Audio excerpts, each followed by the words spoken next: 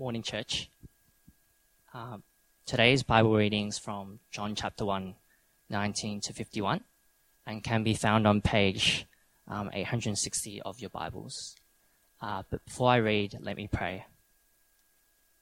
Almighty God, we thank you for your word and the Bible that allows us to know you and the gospel.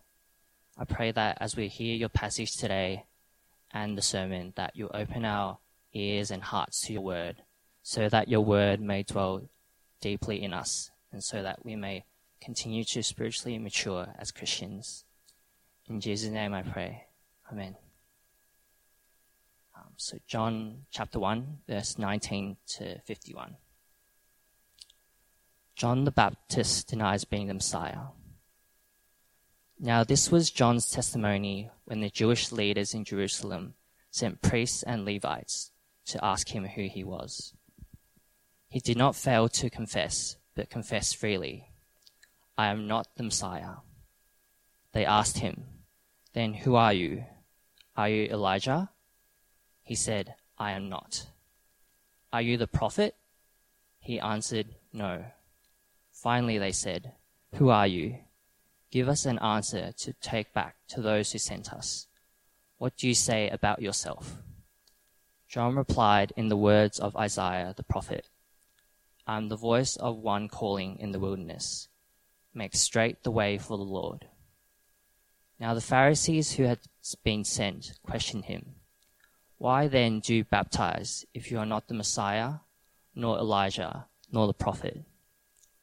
"I baptize with water," John replied, "but among you stands one you do not know. He is the one who comes after me, the straps of whose sandals I am not worthy to untie." This all happened at Bethany, on the other side of the Jordan, where John was baptizing. John testifies about Jesus. The next day, John saw Jesus coming towards him and said, "Look, the Lamb of God, who takes away the sin of the world. This is the one I meant when I said, 'A man who comes after me has surpassed me, because he was before me.' I myself did not know him, but the reason I came baptizing with water was that he might be revealed to Israel." Then John gave this testimony, "I saw the Spirit come down from heaven as a dove and remain on him. And I myself did not know him, but the one who sent me to baptize with water told me, 'The man on whom you see the Spirit come down and remain is the one who will baptize with the Holy Spirit.' I have seen and I testify that this is God's chosen one." John's disciples followed Jesus. The next day, John was there again with two of his disciples. When he saw Jesus passing by, he said, "Look, the Lamb of God." When the two disciples heard him say this, they followed Jesus. Turning around, Jesus saw them following and asked, "What do you want?" They said, "Rabbi, where are you staying?" "Come," he replied, and you will see." So they went and saw where he was staying, and they spent that day with him. It was about 4 p.m. Andrew, Simon Peter's brother, was one of the two who heard what John had said and who had followed Jesus. The first thing Andrew did was to find his brother Simon and tell him, "We have found the Messiah," and he brought him to Jesus. Jesus looked at him and said, "You are Simon, son of John. You will be called Cephas." Jesus calls Philip and Nathanael. The next day, Jesus decided to leave for Galilee. Finding Philip, he said to him, "Follow me." Philip, like Andrew and Peter, was from the town of Bethsaida. Philip found Nathanael and told him, "We have found the one Moses wrote about in the law, and about whom the prophets also wrote, Jesus of Nazareth, the son of Joseph."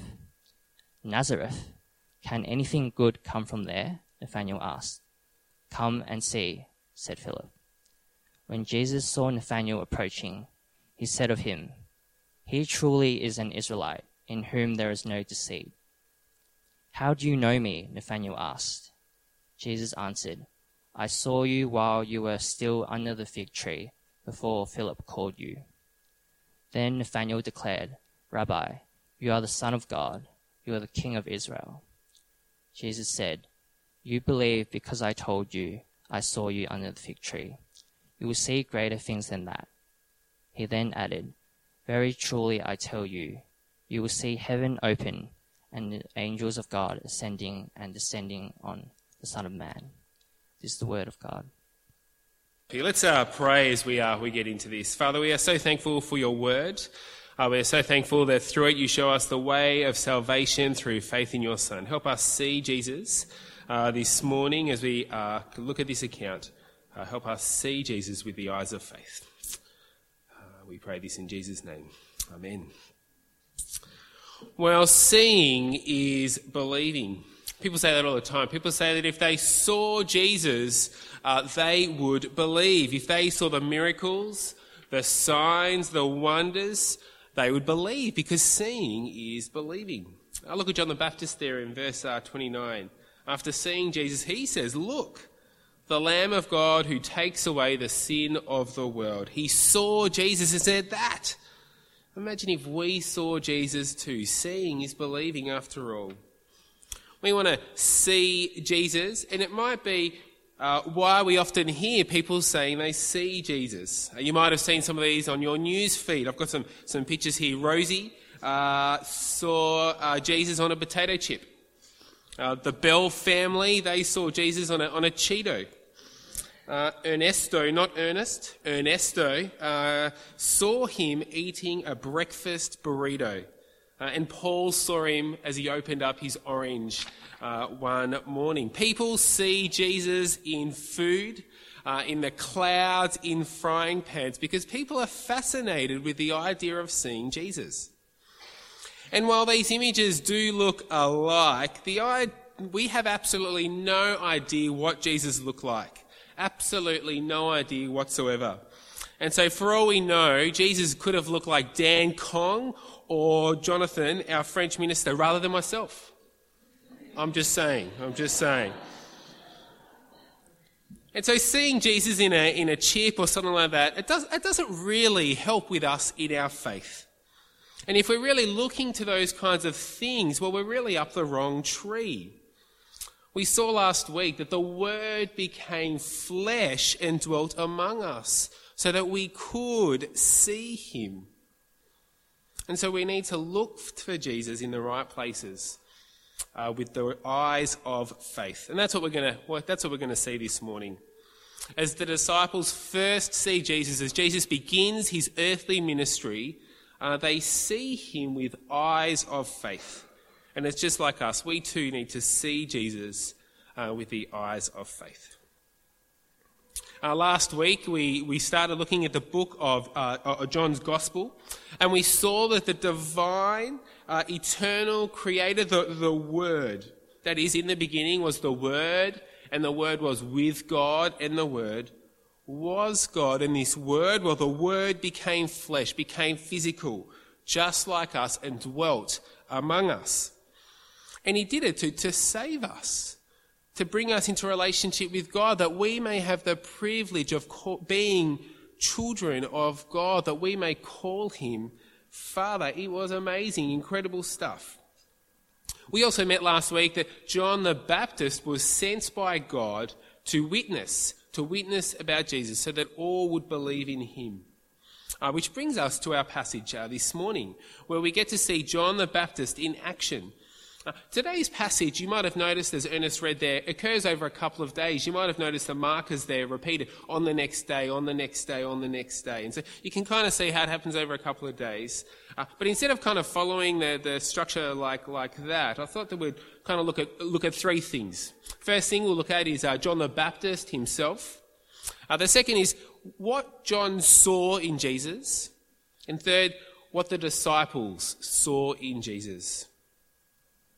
Well, first up, John the Baptist. John was sent by God to prepare the way for the Lord, for Jesus. Now, he is in Bethany, and he's baptizing people there. And the Jewish leaders in Jerusalem, that is the capital, they send their big shots to kind of check up on what he's doing. They send priests and Levites and Pharisees. Now, Bethany to Jerusalem, it's about 200 kilometres. That's a massive walk. Remember, no cars. They walked that distance. And so the fact that they've sent these people kind of show something's going on here for John. He's obviously causing a bit of a commotion. Is this guy legit? What's going on? Is he causing issues? And so they want to send people in to investigate, to figure out who is this John guy? And they ask, and John tells us who he is in verse 20. Have a look there. He did not fail to confess, but confessed freely, I am not the Messiah. The Messiah was a special title given to God's promised king in the Old Testament, the old part of the Bible. That is, a king from the line of David. David was the greatest king, but there was a promise that there'd be a future king. God's king who would rule and reign forever, the Messiah.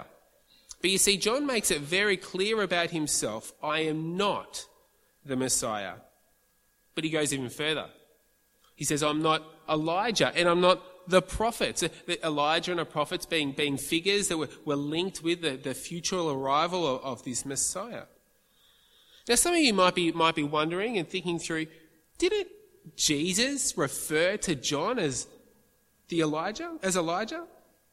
And if you're thinking that, you're right. As you read some of the other gospel accounts, the other accounts of the life of Jesus, Jesus does refer to him as Elijah. And so what's going on here?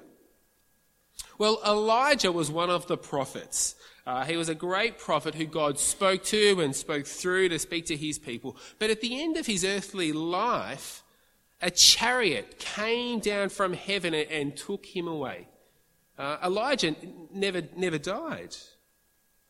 And so years after that happened, promises were made that an Elijah would come, someone like Elijah would come, and that he would prepare the way for the Messiah, for this future king. And so because Elijah hadn't died, many people thought that actual Elijah, that one who was taken up in the chariot, that particular one would come back. He would come back on his chariot and come and prepare the way for the future Messiah. And so John here really is aware of this and really wants to distance himself from that kind of understanding. He wanted to counter their expectations. He's not that Elijah who was taken up into the heavens. And so these heavies who have been set in to investigate who John is, they want a positive answer. All John says, no, I'm not him. They want something positive. So who are you? And he tells them in verse 23. Have a look there. John replied in the words of Isaiah the prophet, I am the voice of one calling in the wilderness. Make straight the way for the Lord. John has been sent to prepare the way for the Lord. And he quotes Isaiah, something written 700 years earlier, and he says, I've come to straighten the way, to straighten the road, to clear the road for the Lord. Now, it's kind of like the Tour de France. Now, you might not like sport, and you may not like cycling, but that's okay. Everyone can enjoy the Tour de France thanks to SBS. And the main reasons are, it's a cooking show. There's always a cooking show on there. And it's like a travel show. No cleaning shows, but there's a travel show. And you see the mountains and the shadow. It's beautiful. Everyone can enjoy the Tour de France. But when it comes to the actual race, the race itself, they clear the track. They clear the road. Anything that's movable, they take off, they get rid of. But some things are immovable, like traffic islands. And if you want to be in the know, it's called traffic furniture or road furniture. Anyway, someone will stand there with a flag and kind of wave it to make sure that, I've got a picture there, they wave it so that the cyclists kind of don't kind of smash into the road furniture on the road. But for John the Baptist, he removes all obstacles. There are no obstacles as he prepares the way for the Lord. And you see, the glaring obstacle for people of that time that prevents them from coming to the Lord is their sin, their rebellion against God, and the need for repentance. And that is to turn away from sin and to turn to God instead. And really, these are the same obstacles for us today. Sin and the need of repentance are obstacles for us to truly know God. And so John, as he prepares the way for the Lord, he calls people to repentance, and he does that with baptism as he baptizes people. See, baptism is just a sign, it's a symbol of repentance, of being washed and cleaned and preparing ourselves for the Lord. And so as the heavies are sent in from Jerusalem to check up and investigate who this John is, he makes clear he is the one making straight the way of the Lord. And as he is baptizing people, John sees Jesus. And when John sees Jesus, he declares these incredible truths about him. And the first one is that he is the Lamb of God. Have a look there from verse 29. The next day, John saw Jesus coming towards him and said, "Look, the Lamb of God who takes away the sin of the world." And the next day, on verse 35, he says to his disciples, "Look, the Lamb of God." John sees Jesus and he declares that he is the Lamb of God. But specifically, the Lamb that was provided by God to deal with the sin of the world. If you're not aware, humanity has a problem. We have a problem. It is the same problem that has plagued every person from the very beginning. That is, we have a heart problem. Our hearts, we reject our God, our Maker, our Sustainer, in what we think, in what we say, and in what we do. And our heart problem actually makes it impossible for us to be in relationship with God. But back in the Old Testament, God, in his mercy, provided a way for his people to deal with this massive heart problem, their sin, and to be in relationship with him. It's called the sacrificial system. The sacrificial system saw an animal die in place of another. The consequence of one's sin and heart problem was placed on the animal instead. The animal took the punishment and died in the place of the person who made that offering. And that dealt with sin at that moment. But you see, the heart problem is ongoing.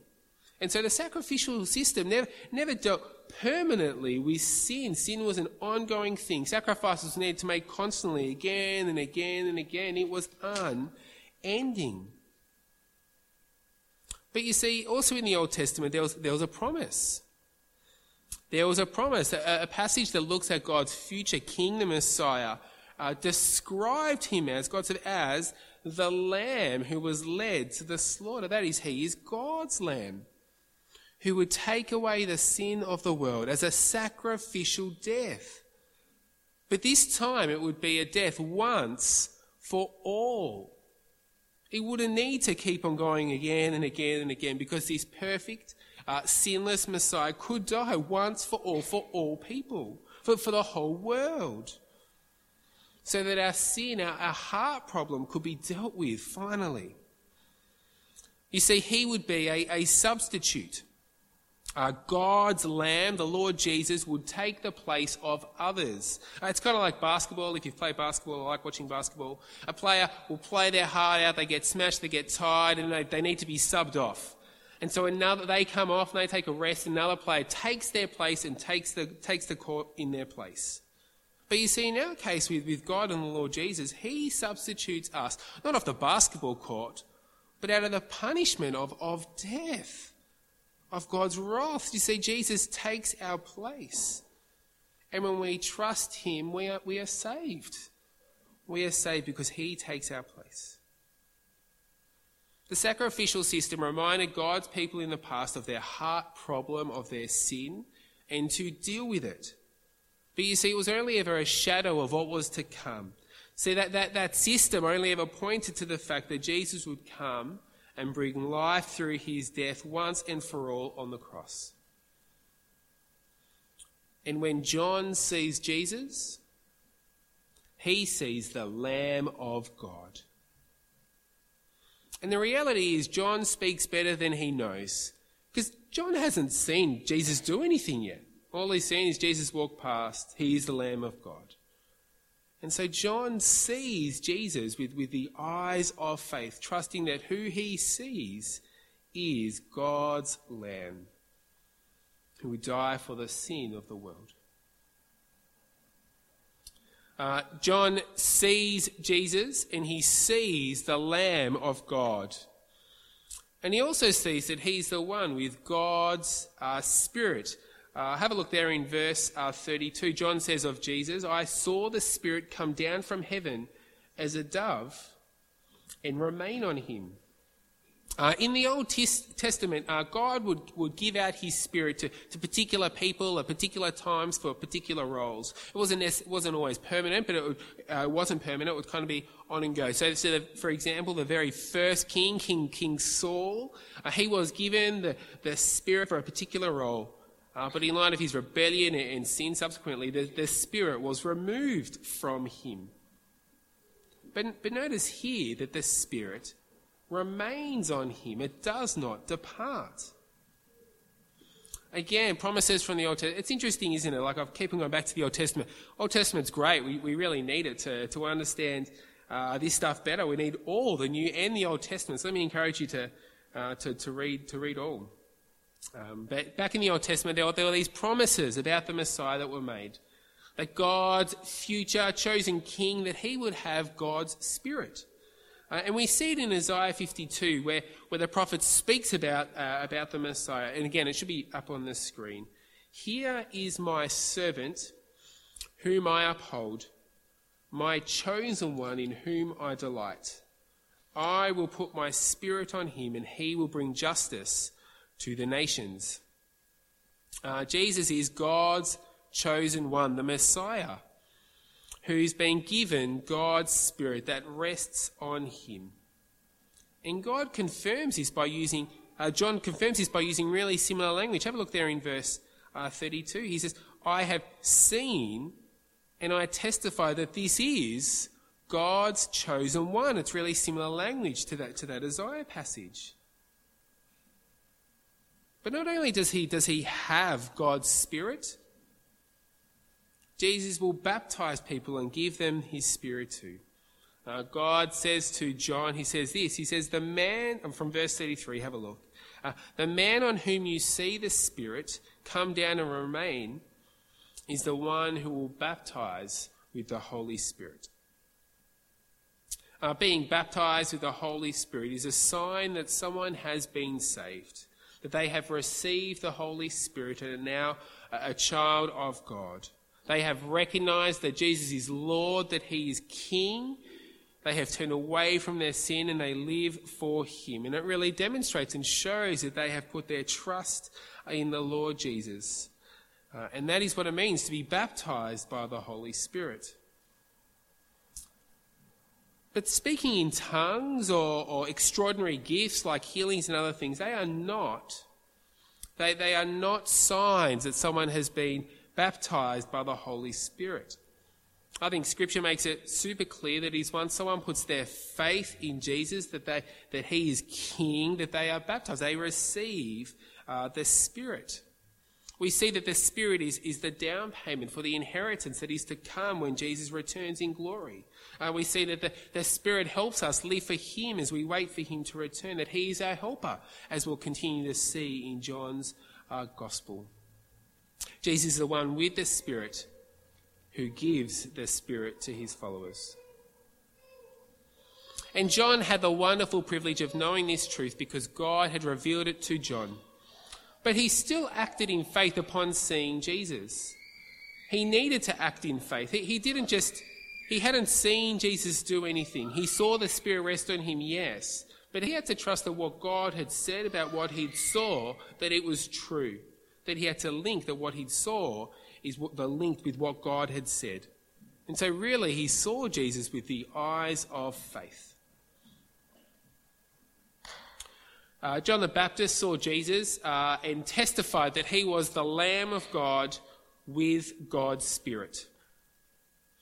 And so John tells a couple of his own disciples these things.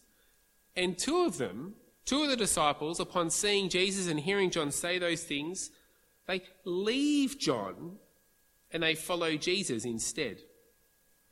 And after spending the afternoon, just the afternoon, not much time, Andrew, one of those two, he is so struck by what he has seen in spending that time with Jesus that he has to go tell his brother. Have a look there from verse 40. Andrew, Simon Peter's brother, was one of the two who heard what John had said and who had followed Jesus. The first thing Andrew did was to find his brother Simon and tell him, "We have found the Messiah, that is the Christ," and he brought him to Jesus. After meeting Jesus, Andrew is so taken by Jesus that he's got to tell others about him. Andrew sees that Jesus is the Messiah, and at this point we've got to remember he hasn't seen anything. No miracles, no healings, no signs, nothing. But he is so convinced that he is the Messiah that he goes and tells his brother about him. And he brings his brother to Jesus as well. Andrew has seen Jesus with the eyes of faith. And I reckon there's a bit of a pattern here. I don't know if you noticed it, but someone sees Jesus and a claim about him is made. That he's the Lamb of God, that he's the Messiah. And upon hearing this news, someone investigates. They investigate this claim. And after they investigate this claim and discover that it's true, they follow Jesus. They follow with the eyes of faith. But you see, it doesn't end there. There's one last thing that they do. They are so taken by this news that they are compelled to tell others about it too. They hear Jesus, they hear about Jesus, they investigate the claims, and after hearing that it's true, they follow him, and then they proclaim him. Andrew does those things. And so he tells his brother about Jesus. And Andrew here really begins the work of evangelism, of proclaiming Jesus to the world around him. And he brings his brother to meet Jesus. And what's compelled him? Remember, he's not seen anything. He's just spent the afternoon with Jesus, hanging out chatting. He has seen Jesus and connected that what has been said with him is true, and seen Jesus with eyes of faith. We must remember that Andrew would not have understood much at this time. He hasn't seen the works and wonders that we will see as we unfold in this gospel. They are to come. But at this point, as Jesus begins his ministry, this brief time with Jesus was all he needed. He can see that Jesus is different, and that he's the one that needs to be trusted and followed, the one that is to be proclaimed. He is the Messiah, the Christ, depending on whether you want a bit of Aramaic this morning or Greek, Messiah or Christ. And so it's as people see Jesus with the eyes of faith that they investigate those claims and follow him and proclaim him, as Andrew does with his brother. And it's the same for Philip too. Jesus finds Philip and says, "Hey, come follow me."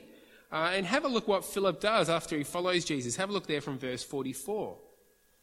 Philip, like Andrew and Peter, was from the town of Bethsaida. Philip found Nathanael and told him, "We have found the one Moses wrote about in the law, and about whom the prophets also wrote, Jesus of Nazareth, the son of Joseph." Philip, bursting with excitement, finds his friend Nathanael and tells him about Jesus. And again, these big claims are made about him. He's the promised one from the law and the promise, the one they pointed to. The law and the prophets were a way of saying the whole Old Testament. Philip was convinced that Jesus was the promised one, God's promised chosen king who would come. And just like Andrew before him, who hasn't seen much, Philip hasn't seen much, he's convinced by faith that he truly is the Messiah, that he tells others about him too. And Nathanael too, who hasn't seen Jesus before, after investigating these claims and a brief interaction with Jesus, says in verse 49, "Rabbi, you are the Son of God. You are the King of Jesus." Nathanael, like the disciples before him, after spending a brief time with Jesus, they respond in faith. And while they haven't seen much yet, Jesus promises these Jesus promises, I'll see incredible stuff. You ain't seen nothing yet, he says. But you see, what they have seen up until this point, which isn't much, leads them to declare these wonderful things about Jesus.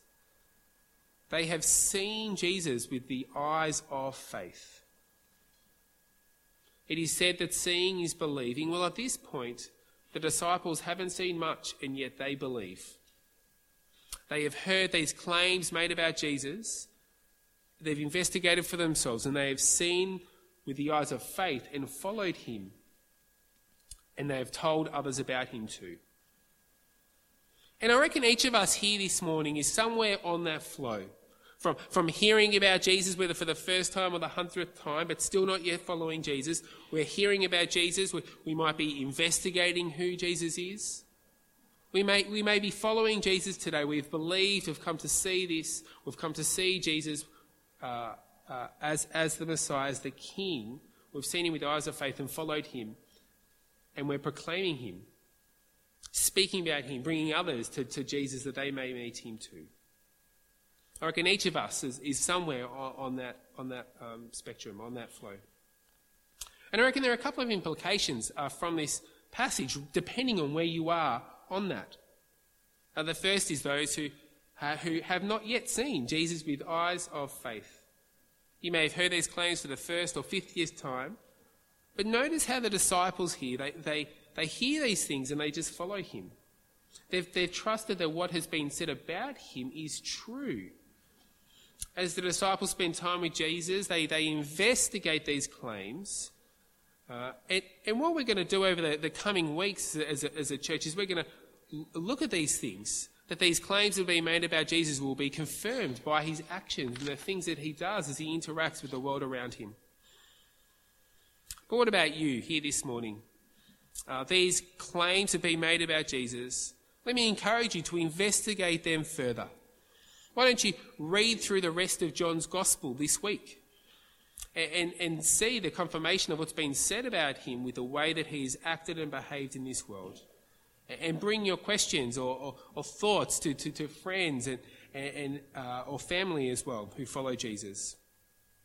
Because as we've seen this morning, Jesus is the promised King who reigns forever, who died to deal with our heart problems so that we could be in relationship with God. Let me encourage you to see this truth and to see with the eyes of faith. And for those of us who have seen Jesus with the eyes of faith, we have investigated him, we have followed him, there are implications for us too. We have seen that Jesus is God's promised King. We know this truth, this reality, this wonderful good news. And we need to learn from the disciples here, have been so caught up in their faith and trust in Jesus and instantly gone and told others about him and have brought others to meet him. They've gone to their friends and could check it out. I've met the Messiah. I've met this. He's amazing. He's the one. You have to come meet him too. Come. And for us, we could say the same things, but hey, come. Investigate it further with me by reading John's Gospel. They have been struck by the amazingness and declared it too. Have you been struck by this amazing truth? Because the natural response for us is to share this news with others just like them. These are the implications for us today, that this goodness drives us to speak. And maybe we need to ask, if we're not amazed by it, have we truly seen Jesus with the eyes of faith? Are we willing, are we able to proclaim the good news to others? Something I really enjoy doing. People think I'm weird, but I really do enjoy it. I like knocking on people's doors, particularly around our neighbourhood here, and talking to people about Jesus. I love it. I get a kick from it. I try to do it monthly. In light of what's been going on, I haven't done it much for a while, but I'm planning on going in a couple of weeks. I'm planning on going soon. Keep me accountable. Ask me how I've gone. But why don't you come join me? Come join me. And let's speak about our amazing Lord Jesus, the amazingness of him to the people around us. And you may find that as you speak to strangers about Jesus, it may give you confidence to speak to your friends and family about him too. Evangelism, proclaiming Jesus, will look different for each one of us. It will look different, yes, no doubt. But that doesn't excuse us from not speaking. We all have mouths. We all have the ability to proclaim. We all have the ability to speak. And these are wonderful truths that we have the privilege of proclaiming to this world who so desperately needs to know him. Not everything we'll see the disciples do as we read through John's Gospel is worth us copying. They do lots of stuff that we shouldn't do. We will, but we shouldn't do. But them telling others, being so excited by Jesus and telling others about that, we can learn from that, and that is something we must do too. Seeing Jesus with the eyes of faith will lead us to follow him and to trust him, to give him our lives. And by recognizing him by faith, we see him as the Messiah, God's chosen King, the Lamb who died to save us from our sin, who was sent by God to save a people for himself. Let's pray together. Father, we are so thankful for the Lord Jesus. We are so thankful for the privilege we have had to see him here this morning on the pages of your word. We're so thankful for the disciples who wrote this down that we could see and understand and see Jesus this morning.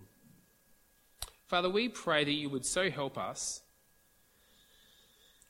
to continue to see him, and for us who don't yet know him, that we might investigate these truths further.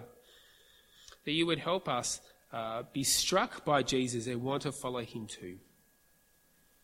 Father, for us who do follow him and live for him, do give us great courage and boldness to proclaim Christ to those around us. That we would be so struck by this amazingness that we would want to just bust at the seams to tell people around us too. Father, this news is so good. Help us have confidence to proclaim it too. Father, we do pray that you might use us for the furthering of your kingdom. And we pray this in Jesus' name. Amen.